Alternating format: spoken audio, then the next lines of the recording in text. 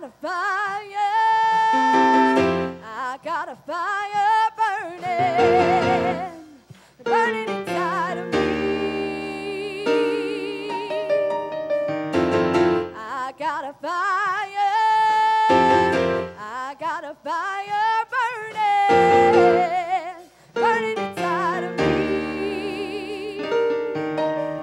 Your presence is my passion. When you capture my gaze, you set me ablaze with your fire.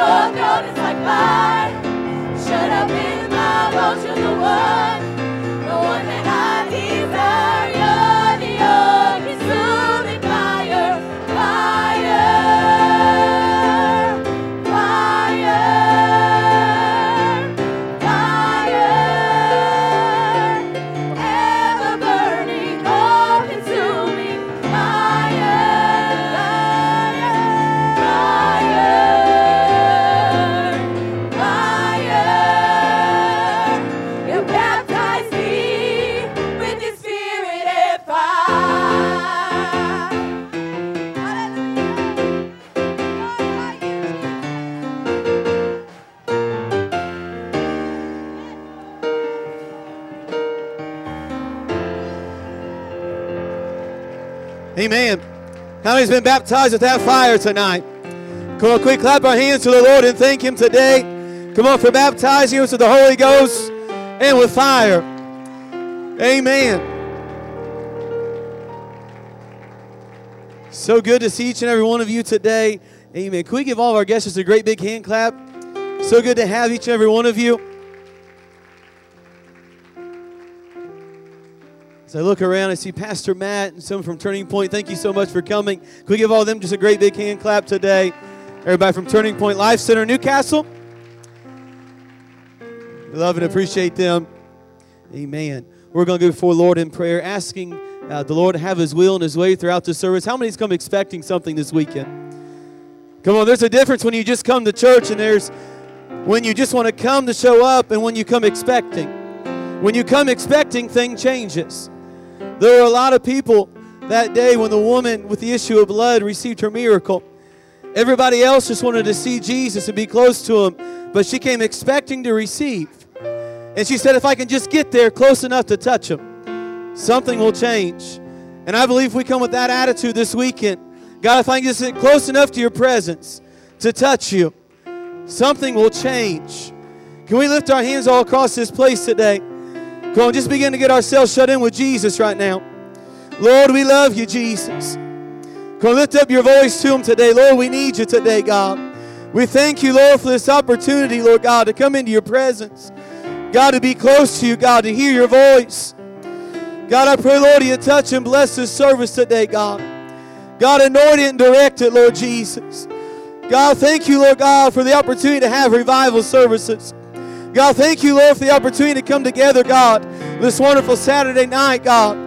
Lord, one mind and one accord. God, we come, Lord, with anticipation in our hearts. God, knowing and believing that all things are possible. God, we welcome you, Lord, into this place, Jesus. God, if we have any sin in our hearts, I pray, Lord, you forgive us. God, if we said anything, heard anything, thought anything, God, anything, Lord, that wasn't of you, God, forgive us, Lord Jesus. Remove every weight. God, every sin, Lord, we bring into this place today. God, we come worshiping you, Lord Jesus. God, we thank you, Lord. You know every need, every situation, God. Lord, we know you're more than able, Lord, to do exceedingly, abundantly, God, above all we can think or ask, according to the powers within us, Lord Jesus. God, let's release that power tonight. Lord, we thank you tonight. Lord, anoint our musicians and singers. God, as they usher us into a time of praise and worship. Lord, in Jesus' name we pray. In Jesus' name, amen, amen. Why don't you just for a minute turn, shake somebody's hand, wave at them, welcome them out today to our first evening of revival.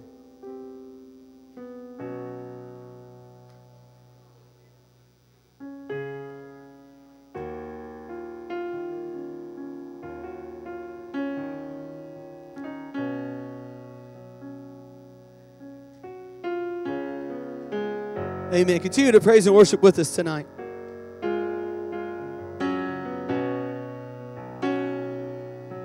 Praise the Lord. I don't know how you feel, but I just feel the Lord so strong already in this house tonight. We're going to sing a song called You Deserve It. And there's nothing that I couldn't give the Lord for what He's already done for me. Hallelujah. Would you worship with us tonight? My hallelujah belongs to you.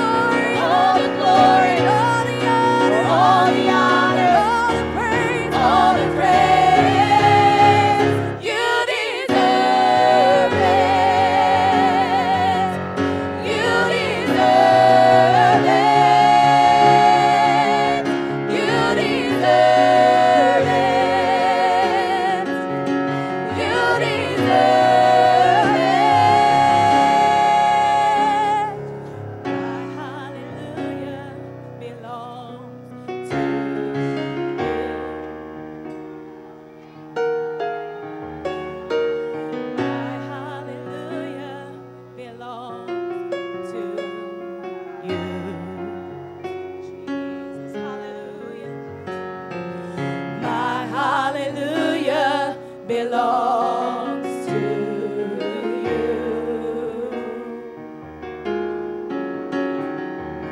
My hallelujah belongs to you.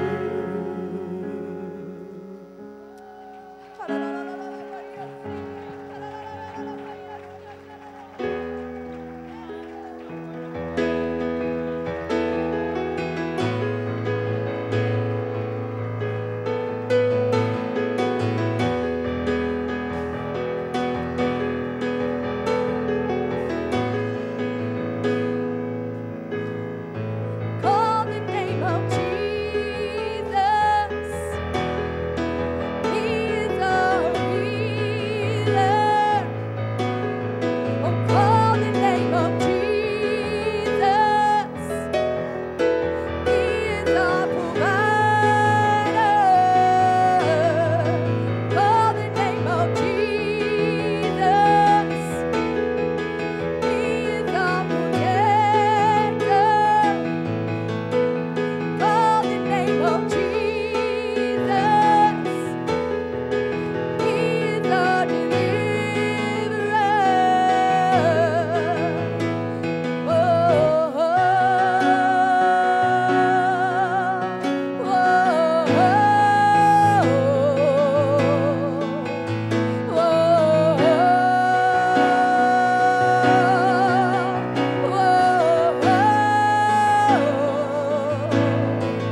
call the name of Jesus.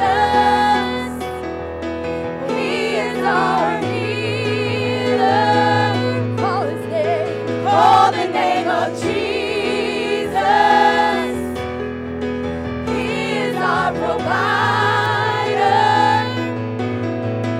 Call the name of Jesus. He is our protector. Call the name of Jesus. He is our deliverer. Oh, oh,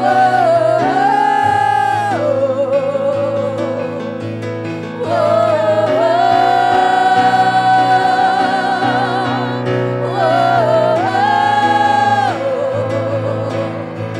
call the name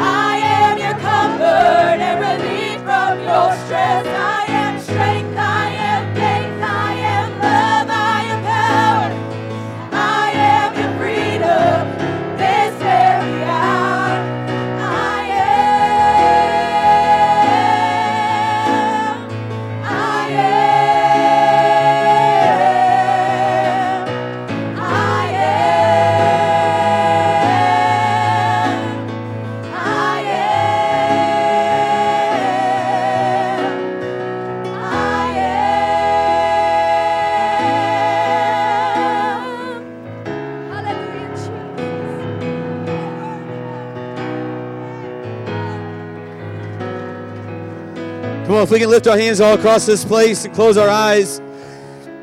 Come on, just begin to call on that name of Jesus right now. Come on, He's your hope right now. He's your joy. The very peace that you need in your life. Come on, that's who He is. Lord, we love you, Jesus. God, bring peace tonight, God. Lord, in the name of Jesus. Amen. Give the Lord a hand clap of praise tonight. Come on, you lift up your voice at the same time. Begin to call on that name. Hallelujah, Jesus. Lord, we thank you, Jesus. We worship you, Jesus. Hallelujah, hallelujah. Amen. The name above all names. That at the very mention of His name, every knee should bow, every tongue confess. I'm thankful that we know that name tonight. Amen, amen. Go ahead and return back to your seats. You can be seated just for a moment. For our ushers to begin to make their way up. The only announcement that I am dealing with today is revival continues tomorrow. Amen, because that's what matters right now is revival. And that's what we're going to focus on. Make sure you're here. Sunday school at 10:30 and 11:15 revival. Amen. Before we do our offering, we do have Pastor Matt here. Pastor Matt, would you please stand? Amen. And just address the church. We're thankful for you and all your leadership and all you're doing.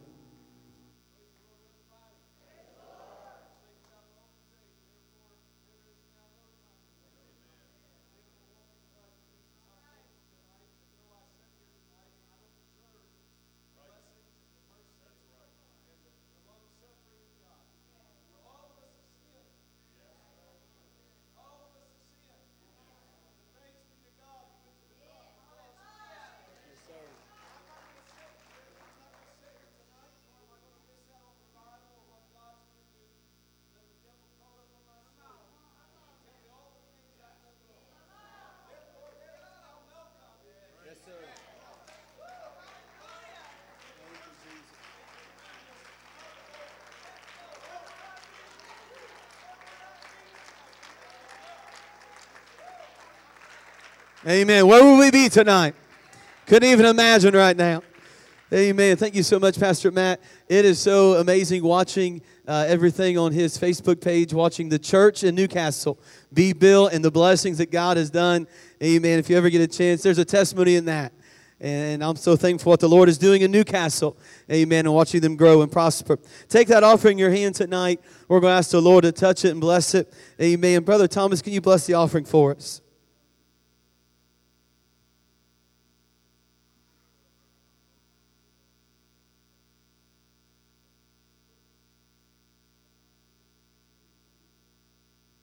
Amen, amen. As you begin to march up your offering, we're going to welcome out here Brother Derek and Sister India James. They're going to bless us with the song. We're so thankful for them and their ministry and what they've done for us over the past couple of months. So continue to praise and worship with them tonight.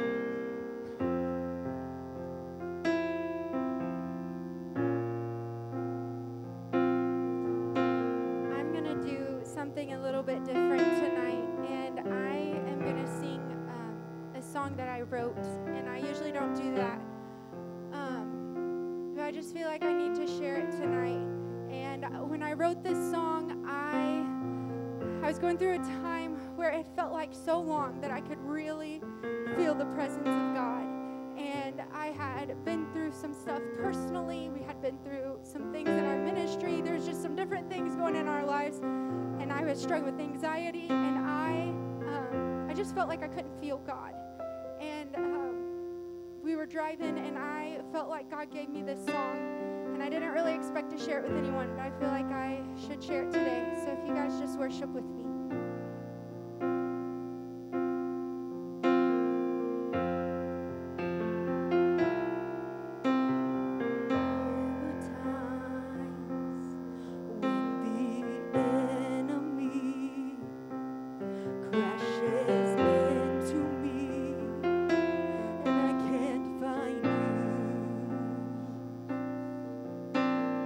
There are times I feel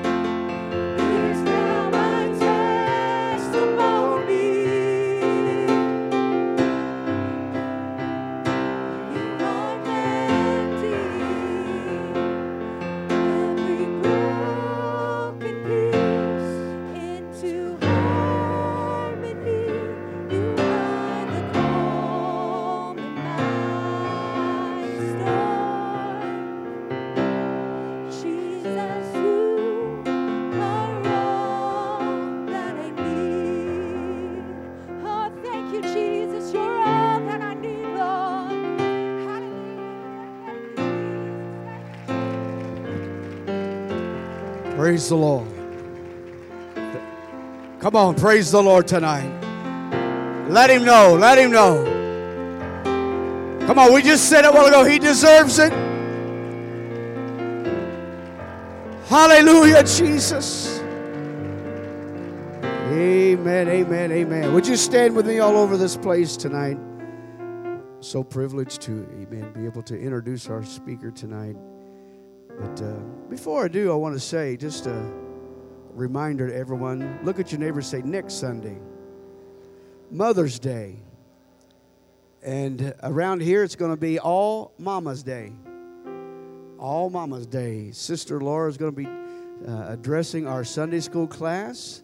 And then Sister Emily Lawson is going to be ministering in the evangelistic service next Sunday. So we're excited about, amen, Mother's Day. So we're going to give out a special gift. And it's not the mom with the most kids. Because, man, I tell you what, it'd be a. But next Sunday, the mom, it doesn't matter her age, the mom that has the most family here, the most family, cousins, aunts, uncles, you get them out here. It's not just children, but the mom with the most family. Next week, we're gonna give you something special. So, give you something to work for. Tonight, we're so thankful for, amen, Brother Chester being with us. It's been a while. Amen. He still looks the same. Looks pretty good. He ages well. But I would say, Pastor Matt, what he told me tonight, but it's Sister Rexanne did a great job putting him up in a hotel downtown there, got it all fixed up, taking care of him. Said it beats that place. He stayed in Newcastle with a big tennis shoe in front of it. Or did I say that? Maybe that was me. I mentioned the shoe. Steve offered it, yeah. Amen. How many's glad to be here tonight? Amen. How many's thankful? Just truly thankful. I am truly thankful. Praise God. Man, we have some service last night. I'm looking forward to what the Lord has tonight. Lift your hands all over this place. Come on, I want you to ask God to pour into you tonight. Come on, pour your word, Lord. Pour your word into us, Jesus. God, pour your word into me, Lord God. Let your word, let your spirit, Lord God, resonate, God. Let it, Lord God, do its work, Lord. God, anoint your servant tonight, God, to speak to us, Lord God. We ask you for your favor, Lord God. Bless us in the name of Jesus. We thank you for it. Amen, amen, amen. Put your hands together tonight. Our evangelist, amen, Pastor James Cheshire.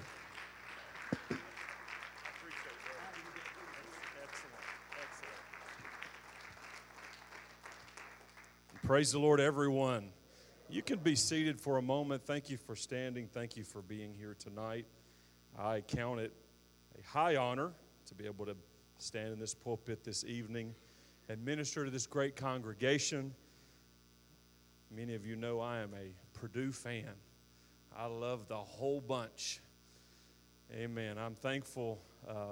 Good to see Brother Matt Purdue, my great friend, one of my best friends on the planet. That's why there can be so much jokes back and forth, but I appreciate him for coming up tonight. I've been looking forward to being with you all. Been looking forward to this for some time now. I've been praying about it. Feel like the Lord's given me some direction for this evening, and being here tonight takes me back to evangelizing days. I remember one particular situation I got myself into while I was here or nearby. I think I was at Brother Purdue's church. My wife and I had a Lincoln SUV at the time, and we got out, and I went out to get in the vehicle and come to church, and it somehow transformed itself into a lowrider.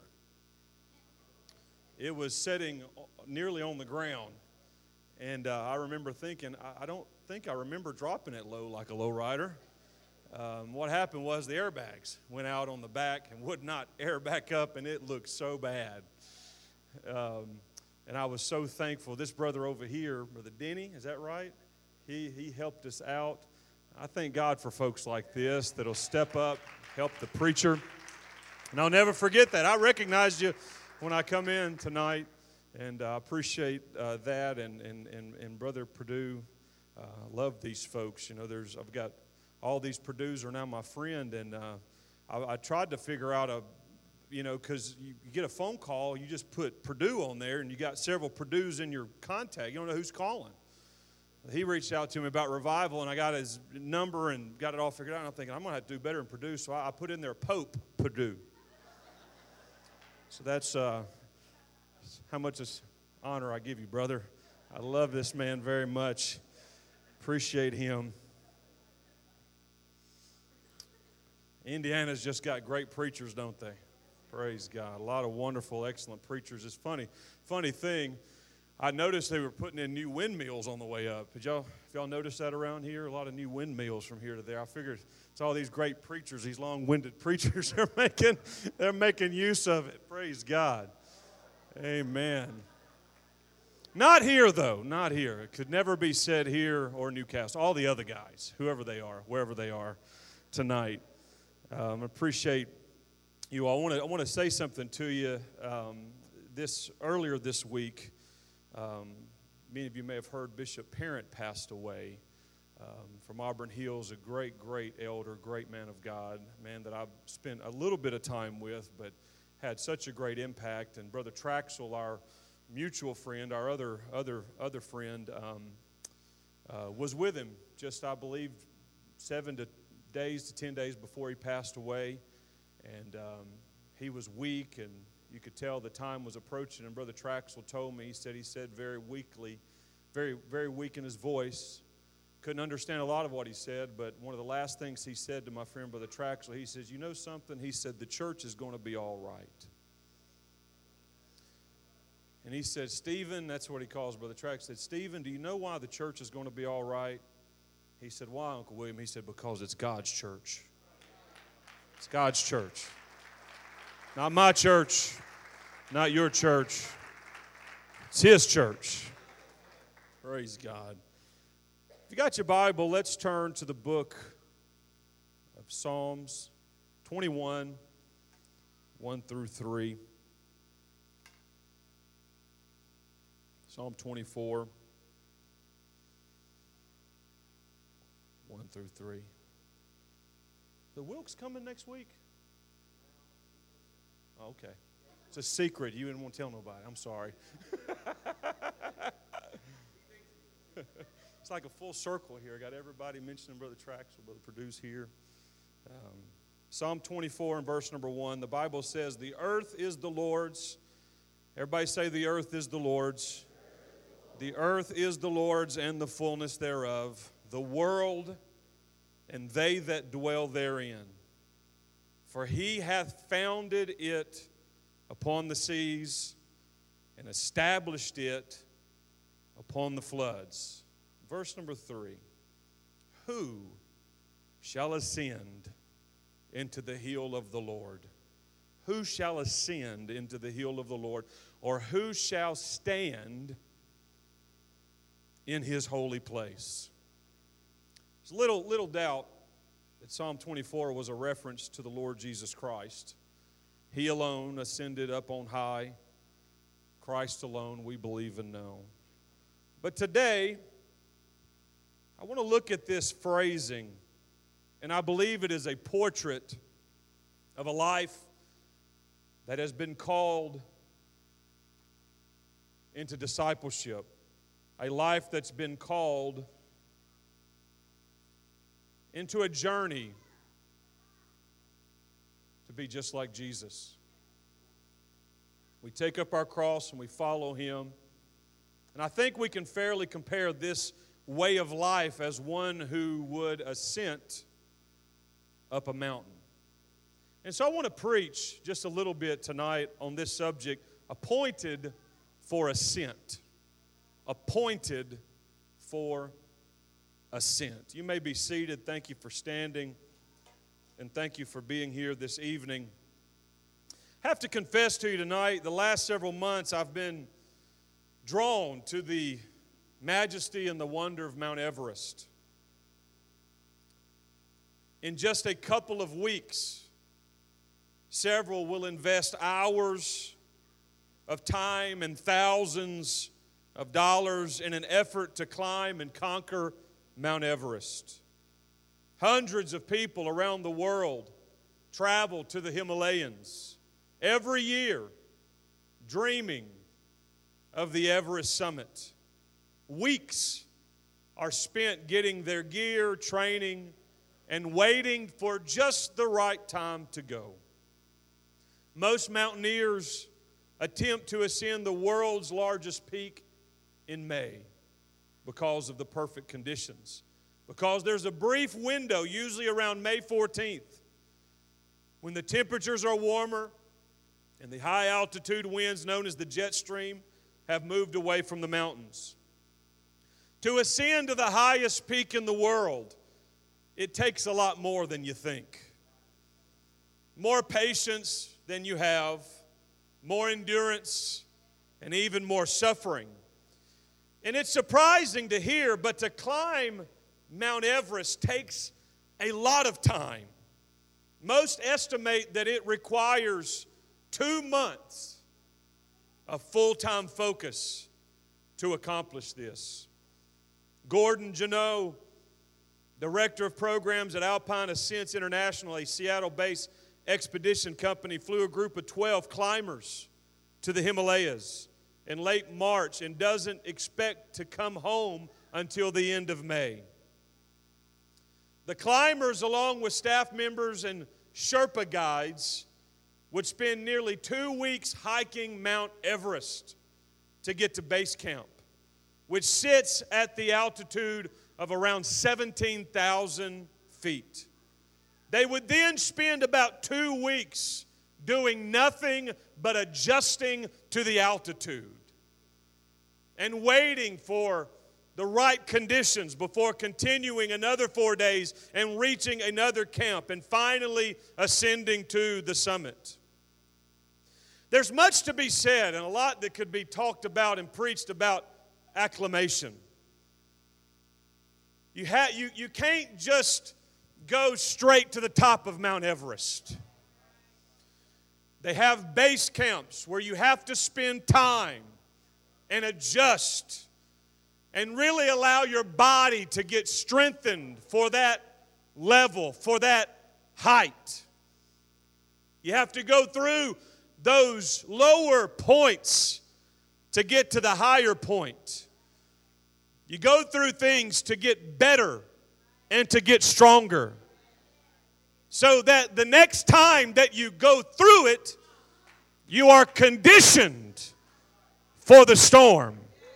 You're conditioned for the season. You're conditioned for that level. Why? Because that way you'll be able to see better. You'll be able to hear better. You'll be able to feel better. You'll be able to lead better through a difficult season. Now, I know that I go through things in my life. I can admit that I know I go through things in my life, and God is trying to acclimate me. So the next time I'm there, I can be of help to somebody else. Because when you're climbing, when you're focusing on ascent, when you're going to a higher plane, you really can't serve those that are around you if you're suffering and can't get it together yourself. Now, I'm going to say some difficult things to you tonight, but it's Bible things. And if it's a Bible thing, I don't mind it being difficult. We stay in the book, we can get as difficult as we want to. I want to stay with the book tonight. And I want to tell you a couple of things that are a little difficult to hear, especially in our current culture. But we as the church, we have to be careful how we handle adversity and how we go through suffering. We've got to keep the right position and we've got to keep the right posture. I feel the Holy Ghost here.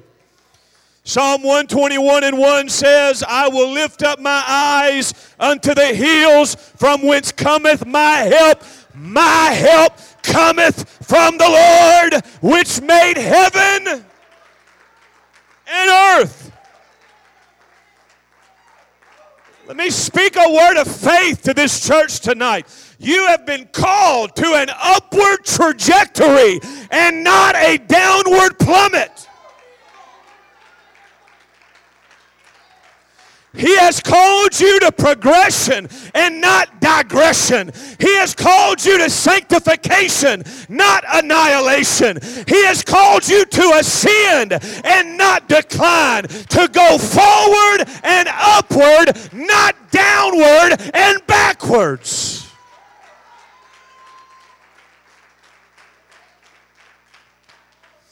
If you're in this church,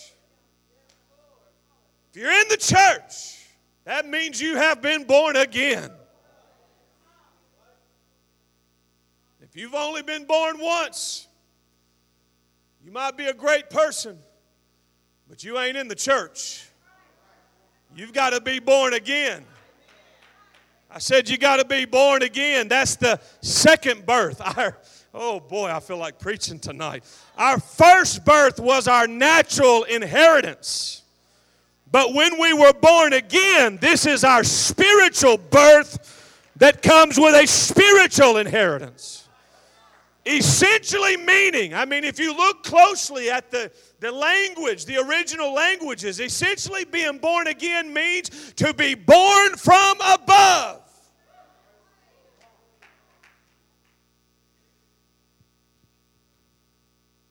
Born again, born from, thank you. 1 Corinthians 15:45 says, and so it is written, the first man, Adam, was made a living soul. The last Adam was made a quickening spirit. Howbeit, that was not first which is spiritual, but that which is natural. And afterward, that which is spiritual. The first man is of earth, earthy. The second man is the Lord from heaven. As is the earthly, such are they also that are earthy. And as in the heavenly, such are they also that are heavenly. And as we have borne the image of the earthy, we shall also bear the image of the heavenly. Listen to this. Now this I say, brethren, that flesh and blood cannot inherit the kingdom of God, neither doth corruption inherit in corruption. I am thankful tonight. Oh, I want to echo Brother Perdue's testimony. I am thankful tonight that I've been born again. I've been born from above. I've been born of the Spirit. I've been born of God. My home is not here. My mind is on things above. I've been born from above. I'm heading that direction. Oh, hallelujah. Hallelujah. Can I preach to you a little bit tonight? Can I preach to you a little bit tonight? What's in me and everybody else that's been born again, born from above? What's in us is of a climbing trajectory. Born from above, striving to enter the above. Hallelujah. Heaven is his throne, and the earth is his footstool. Oh, hallelujah. Brother Perdue, we're working at his feet, but we're headed toward his throne. I'm just trying to encourage somebody. You've been appointed for ascent. You've been appointed to rise up. You've been appointed for higher.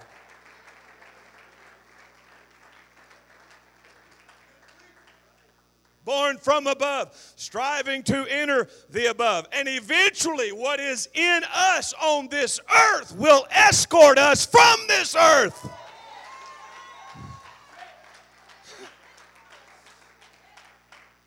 Now, to a couple of difficult things I must share with you. When we're going through things, it must be bigger than just going through it. You hearing me? It must be deeper than just surviving our way forward. The real difficult question that I come to ask all of you is, are we growing through it? That's the real hard question for all of us, because salvation is free and is a gift, but discipleship is costly. What are we going to do with this trouble? What are we going to do with this storm? Are we just going to get through? Are we just going to go through? Or will we hear the call to grow through? Are we acclimating and becoming stronger in Christ so that we may lead others and ascend as we've been appointed to do? How many times will we have to go through the same type of season and storm until we have grown through? Why do I keep going through this? Because you haven't grown through it just yet. It's not, oh, help me tonight. It's not even just about getting prayed through. I'm as Pentecostal as any of you. I believe in folks getting prayed through. Ask Brother Perdue. He's one of my best friends. He'll tell you, I believe in praying people through. I believe in getting a breakthrough in a time of refreshing. And all that's needed. But we've also got to grow through our situations. What do you mean? Once you've prayed through, you need to grow through. And it would help to grow up a little bit.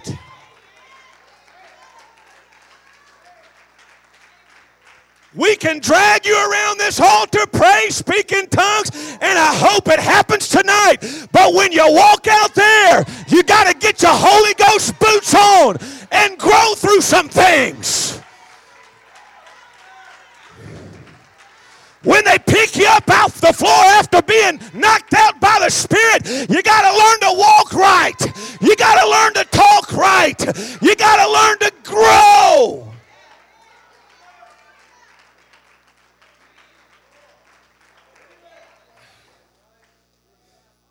After the refreshing, we got to continue with the pressing. You hear me? Get your refreshing, but use it to do some pressing. Don't backslide and have to do it again the next Sunday. Walk with the Lord. Ascend. Look up. Hallelujah.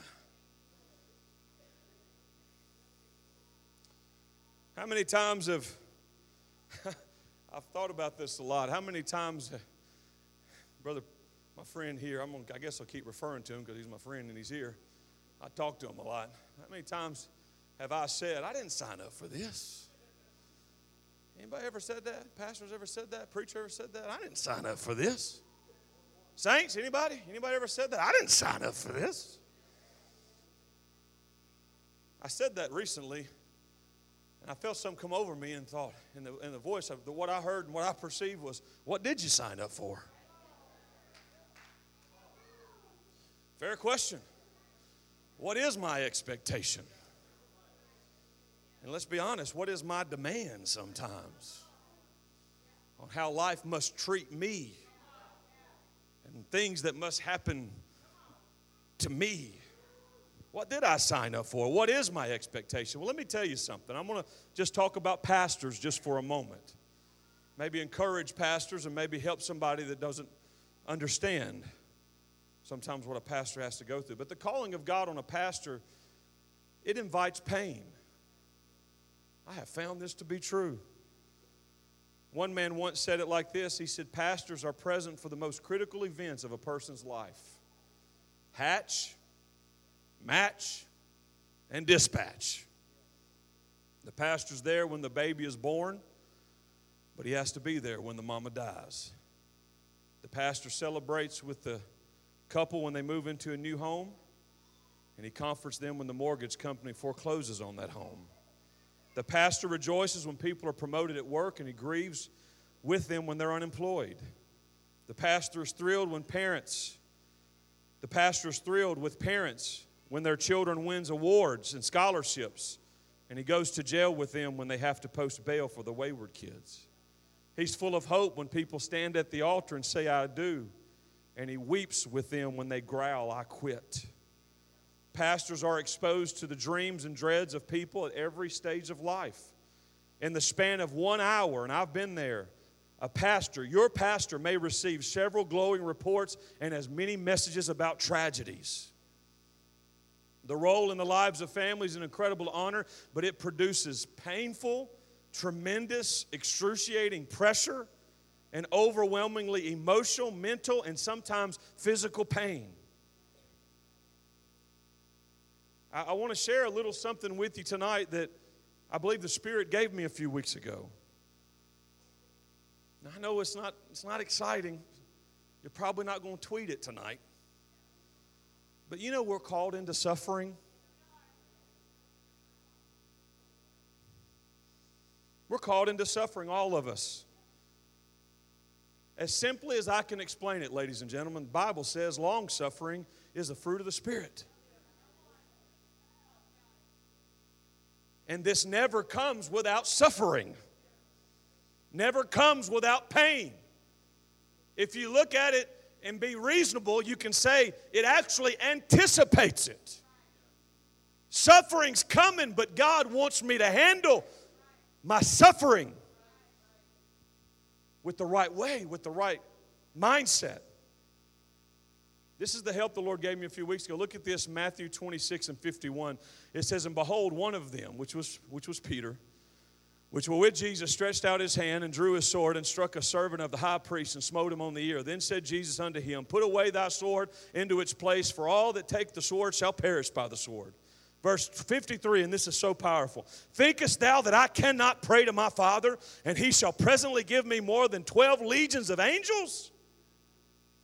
But how then shall the scripture be fulfilled that thus it must be? So Jesus gives Peter a little lesson. I've got the power to do much harm, but I choose this path. And this path is required that the scriptures might be fulfilled.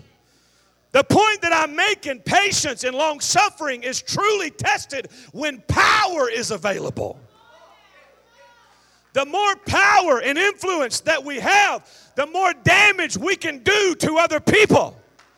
The true test of integrity, the true test, the integrity and power and influence, the real test is that we can be under pressure without being a threat to somebody else. They were under pressure. Jesus was under pressure. Peter smote the soldier's ear off, and Jesus said, hey, I'm going to heal this ear, but I'm going to tell you something. Don't you think if I wanted to do something, I could?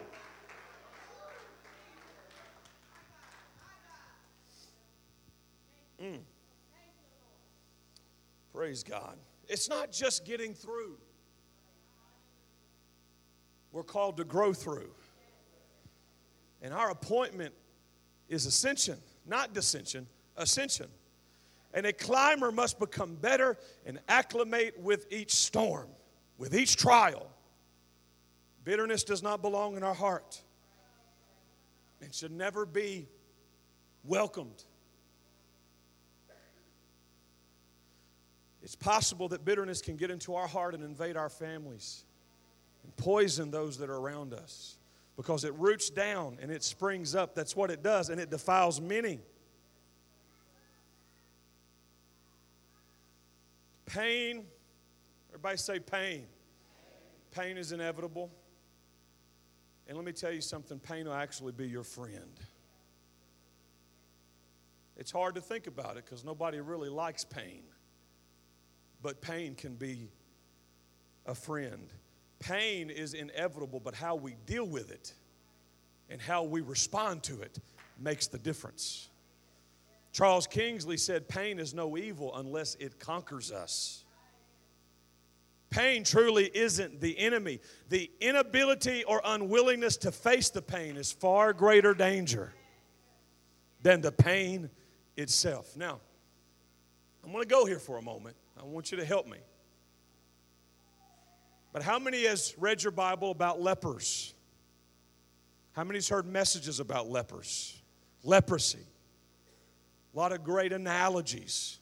A lot of great things that we can learn. You know, they're often missing their noses, their fingers, and their ears. But it's not because the flesh rots. This is a common misconception. Various body parts become severely damaged because they don't sense the warning signs of pain to stay away from danger. Dr. Paul Brand worked with lepers in India and the United States, in his book entitled The Gift of Pain. Brand tells a story of a 4-year-old girl named Tanya. And when her mother brought Tanya to the National Leprosy Hospital in Carville, Louisiana, Dr. Brand immediately noticed that the little girl appeared totally calm as he removed her blood-stained bandages and examined her dislocated ankle. As the doctor gently moved her foot to assess the extent of the damage, Tanya appeared bored. She felt no pain. Her mother explained that she realized Tanya's problem when she was 18 months old. She had left her daughter in the playpen for a few minutes, and when she returned, she saw Tanya painting with large red swirls on the sheets, and she didn't remember giving her any paint. When she got closer, she screamed in horror. Tanya had bitten off the end of her finger and was using it to paint. When her mother screamed, the little girl looked up with streaks of blood in her teeth. Tanya suffered from a rare disease called congenital indifference, a condition very similar to leprosy. In every other way, she was a healthy little girl, but she felt no pain at all. 7 years later, Tanya had both legs amputated as well as her fingers. Her elbows were constantly dislocated, and she suffered sepsis from ulcers on her hands and her legs. She had chewed her tongue so badly that it was swollen and lacerated. And years later, her father left her because he says he couldn't handle the stress of raising this so-called monster is what he called her. Dr. Brand observed, monster she is not. She is only an extreme example of living without pain. Some of you have said you want a pain-free life, but you really don't. Having a pain-free life would be a horrible life to live. I want to be frank with myself, and I want to be frank with you all tonight. The last thing our church needs is leprous people that are numb.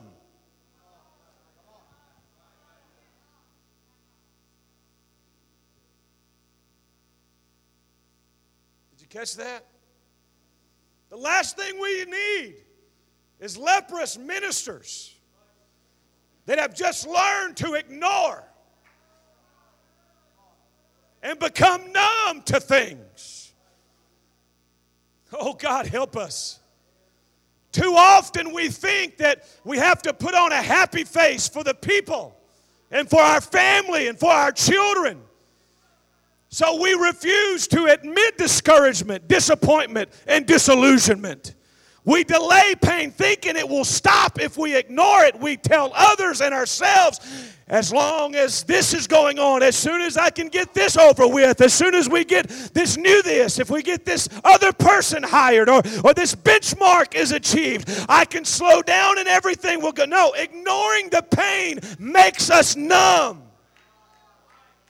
It may promise short-term gain of avoiding discomfort, but it has devastating long-term consequences. Jim Morrison in his book, Nobody Gets Out of Here Alive, says, pain is meant to wake us up. People try to hide their pain, but they're wrong. Pain is something to carry. It's like a radio. You feel your strength in the experience of pain. It's all in how you carry it. That's what matters. Pain is a feeling, and your feelings are a part of you. It's your own reality. And I know it might sound crazy, but I stand here tonight. I'm thankful for pain. I'm thankful I can feel. I'm thankful I can cry. cry. I'm thankful I can grieve. I can rejoice with them that rejoice and grieve with them that grieve.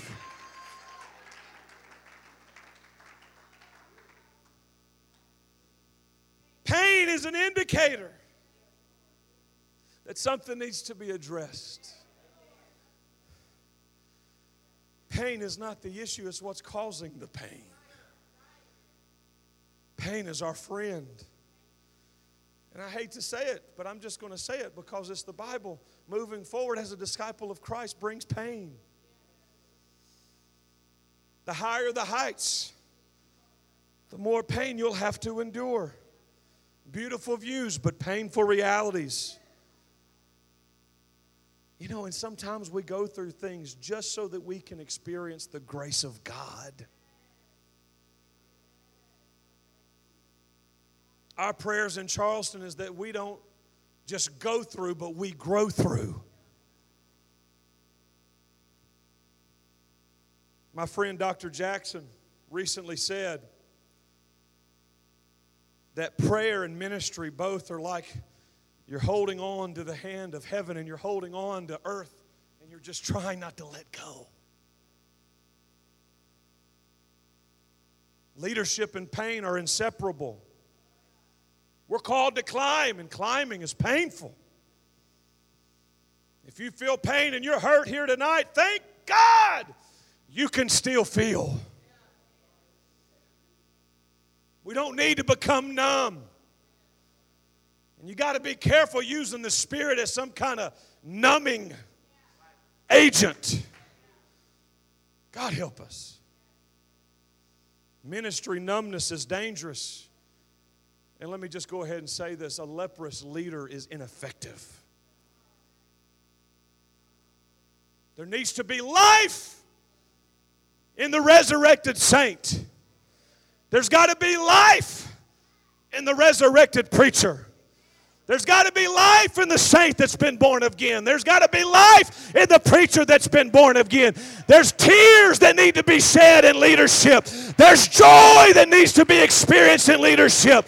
There's feeling, Brother Perdue. We can't become lepers.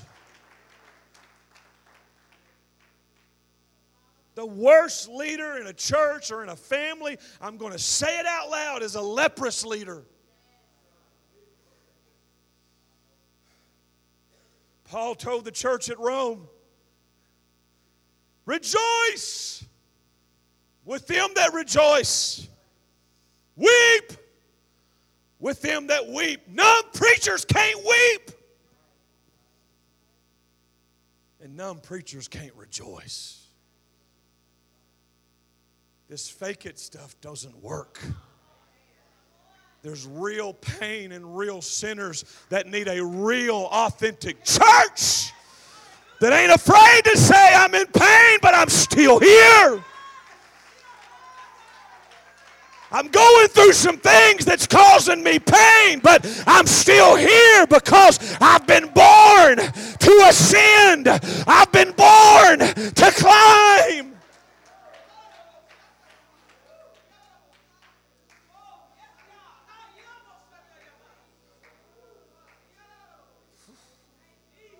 Holy Ghost. Holy Ghost. I want to share something with you, if I could, from my heart. Many of you know about our story in West Virginia in 2015. The Keystone Apostolic Church was destroyed by a landslide. It was a traumatic time for us in our community of believers. They literally watched from their homes the church being crushed on live TV like a can by a landslide. Brother Perdue can remember the stress that I was experiencing was unimaginable. Anxiety was through the roof. And I remember the day that the church fell. This is a true story. Bishop Carpenter called me the day the church fell and collapsed. And I picked up the phone, and the first thing that he says to me is, James Chesser, this day I know without a doubt God called you and your wife to Charleston. Now, I feel the Holy Ghost now saying that, but I didn't feel the Holy Ghost when he said it. I'll be honest with you, I love the bishop. I think he's great. He's the best thing for organization. But at that time, I was thinking, what?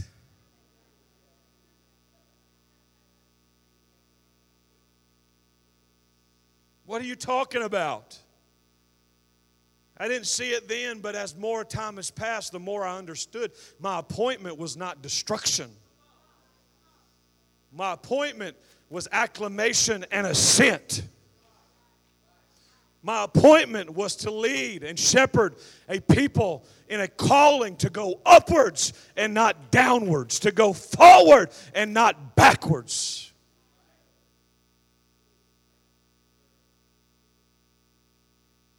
A few years ago, our church family, was blessed by a little angel named Aaliyah. Our outreach team connected with her on Saturday. Her mother's a drug addict.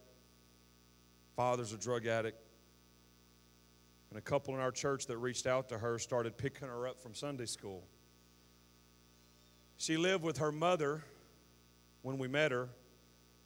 Her mother would go from house to house, sometimes living in a car, and then sometimes just living on the street. And many nights on the streets, this was Aaliyah's life. So her mother allowed her to stay with Isaac and Michelle at our church. And recently, Isaac and Michelle have become her caretakers. And she stays with them full time and comes to our church. And it's only been a couple of weeks ago on a Saturday, maybe 14 days ago, I received a phone call. Michelle, her caretaker, reached out to me and gave me the terrible news that Aaliyah's dad had overdosed. And she asked me and my wife, what should we do? And at that moment, when we received word of Aaliyah's father's death, do you know what was taking place in that little girl's life on that day? Her caretaker, Isaac, was taking her to her very first softball game. And Michelle asked us, she said, what should we do? When should we tell her? And we instructed her, don't tell her today. She just had her first ball game. Don't ruin that moment. The next day was Sunday, and they explained to her the news, and we gathered around the family, and we prayed, and God moved. And I hugged little Aaliyah in my arms, and we cried together. I had no words to give her. All I had was tears. And we sat there on that altar, and we cried, and I told her, and I looked at her guardian, Brother Isaac, and I felt the Holy Ghost direct me to do this, but I looked at him, and I said, Isaac, I know today without a doubt that God put you in this girl's life at this time, right now. God sent her Isaac so that he could hold her hand and walk her to her very first softball game. I want to tell somebody here tonight that you're made for this moment, even if it's an ugly moment, even if it's a hard moment. You've got an appointment to ascend, to climb, to uplift, to be an example of an overcomer. Philippians 3:14, Paul said, I press toward the mark for the prize of the high calling of God in Christ Jesus. Somebody say, I press. I'm going to press. I'm going to climb. If I fall, I'm going to get back up and I'm going to climb. I'm going to press. If I pray through, when I walk out the door, I'm going to press. When I walk through my house tonight, I'm going to press. When I get up in the morning, I'm going to press. It's a pressing way. I'm a climber. I'm almost done.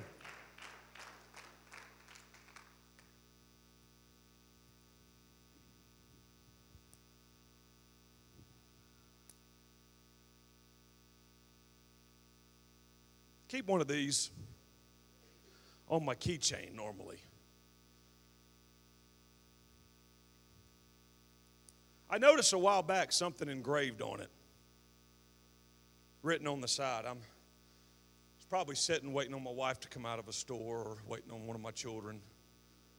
I didn't have a book or my phone was dead, so I'm just looking at my keys. I noticed something on here. You know what it says on the side of this little clip? Somebody, what does it say? There we go. Not for climbing. They put it on here. I see and understand immediately that this was a warning. If you ever get into a climbing situation and you need a strong clip, this one's not made for that. It looks nice, but its basic limit is just organizing keys. It's a novelty, really. It's an ornament. And I looked at this, Brother Perdue, recently, and I thought to myself, the enemy of my soul, the deceiver of my soul, would love for me to believe this about me. And I can't speak for you, but I can speak for me. I can speak for myself personally. It looks strong, but it's simply not made for the stress of climbing. You don't want to put your life in the strength of this clip. But I know the tactic of the enemy. I said, I know the tactic of the enemy. I know the tactic of the devil. And this may not be made for climbing, but I am.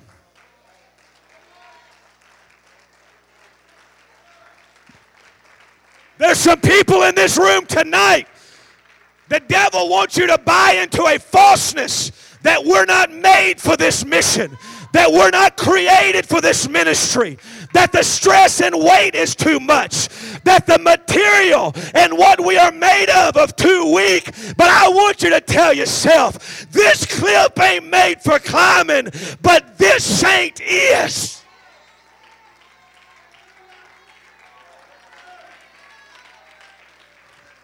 Somebody say it. I'm made for climbing. I'm made for climbing. I'm in this position right now because God knows I can climb. He knows I'll keep my head up and I'll ascend.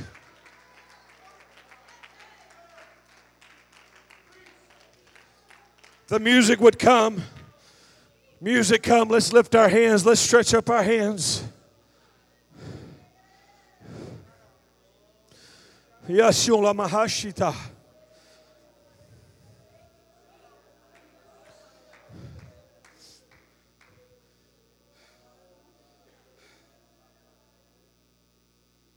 In storms, He'll help me grow through. In chaos, He will deliver. In pain, we will climb upward, leading our families, leading our churches to higher heights. Oh, let me tell you, He made your feet like hinds' feet, Bishop. He made your feet like hinds' feet, First Lady. He made your feet like hinds' feet, saint of God. We're made to climb. Let me tell you, you're not a novelty. You're not some cheap toy. You've been made for this.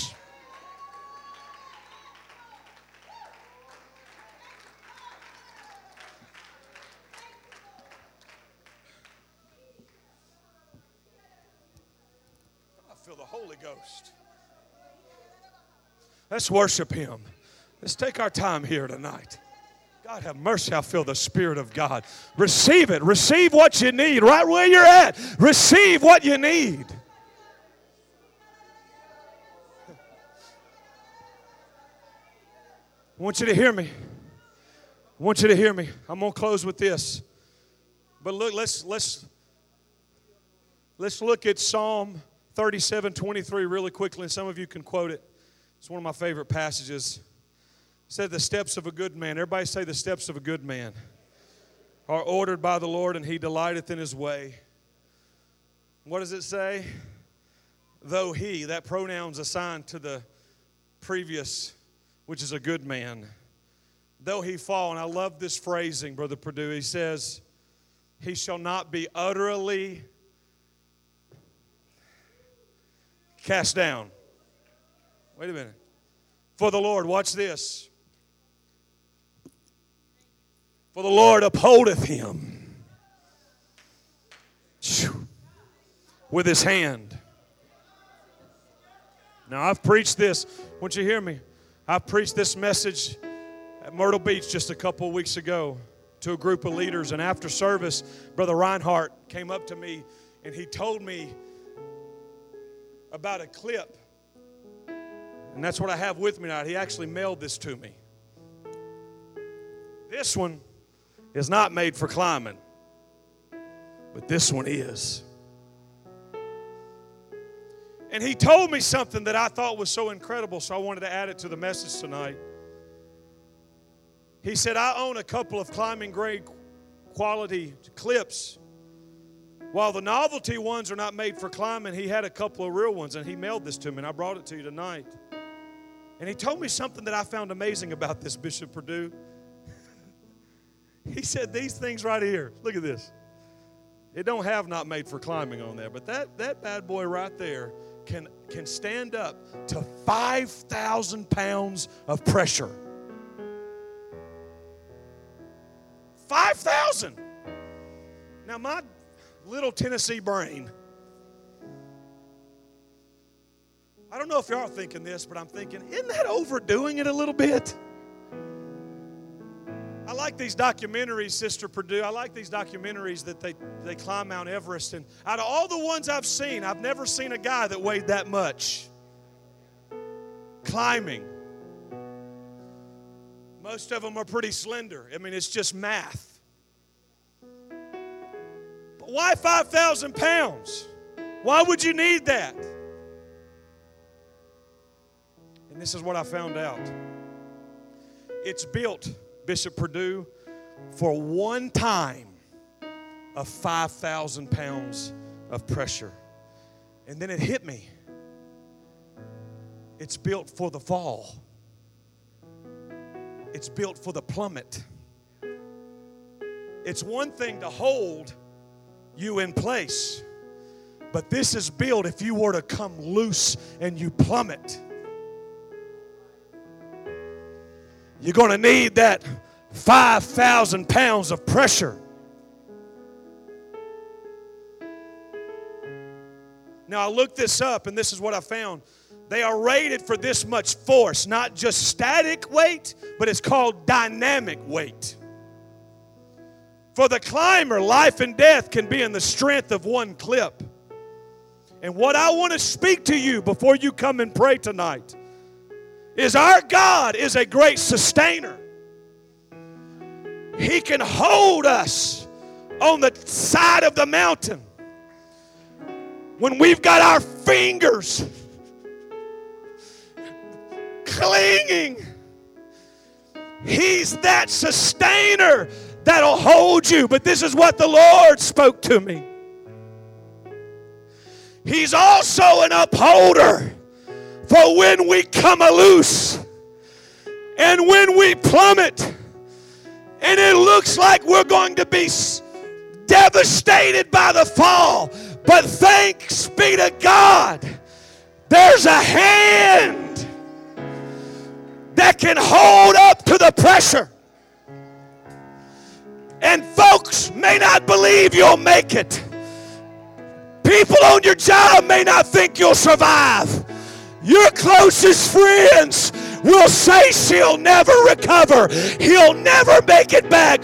But our God says, watch what my hand can do, because I can hold them up.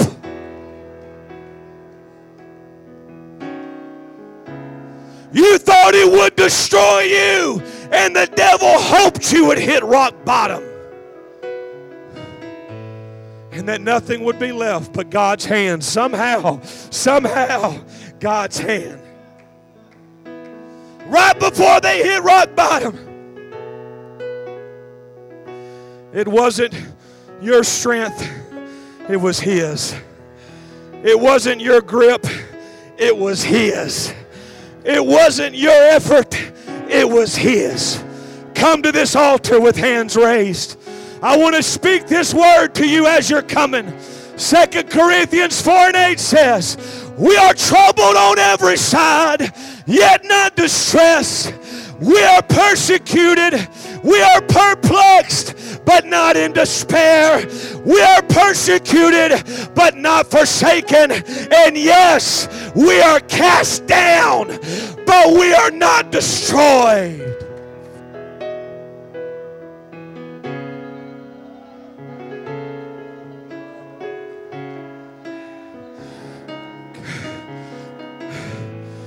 Would there be other climbers that would come?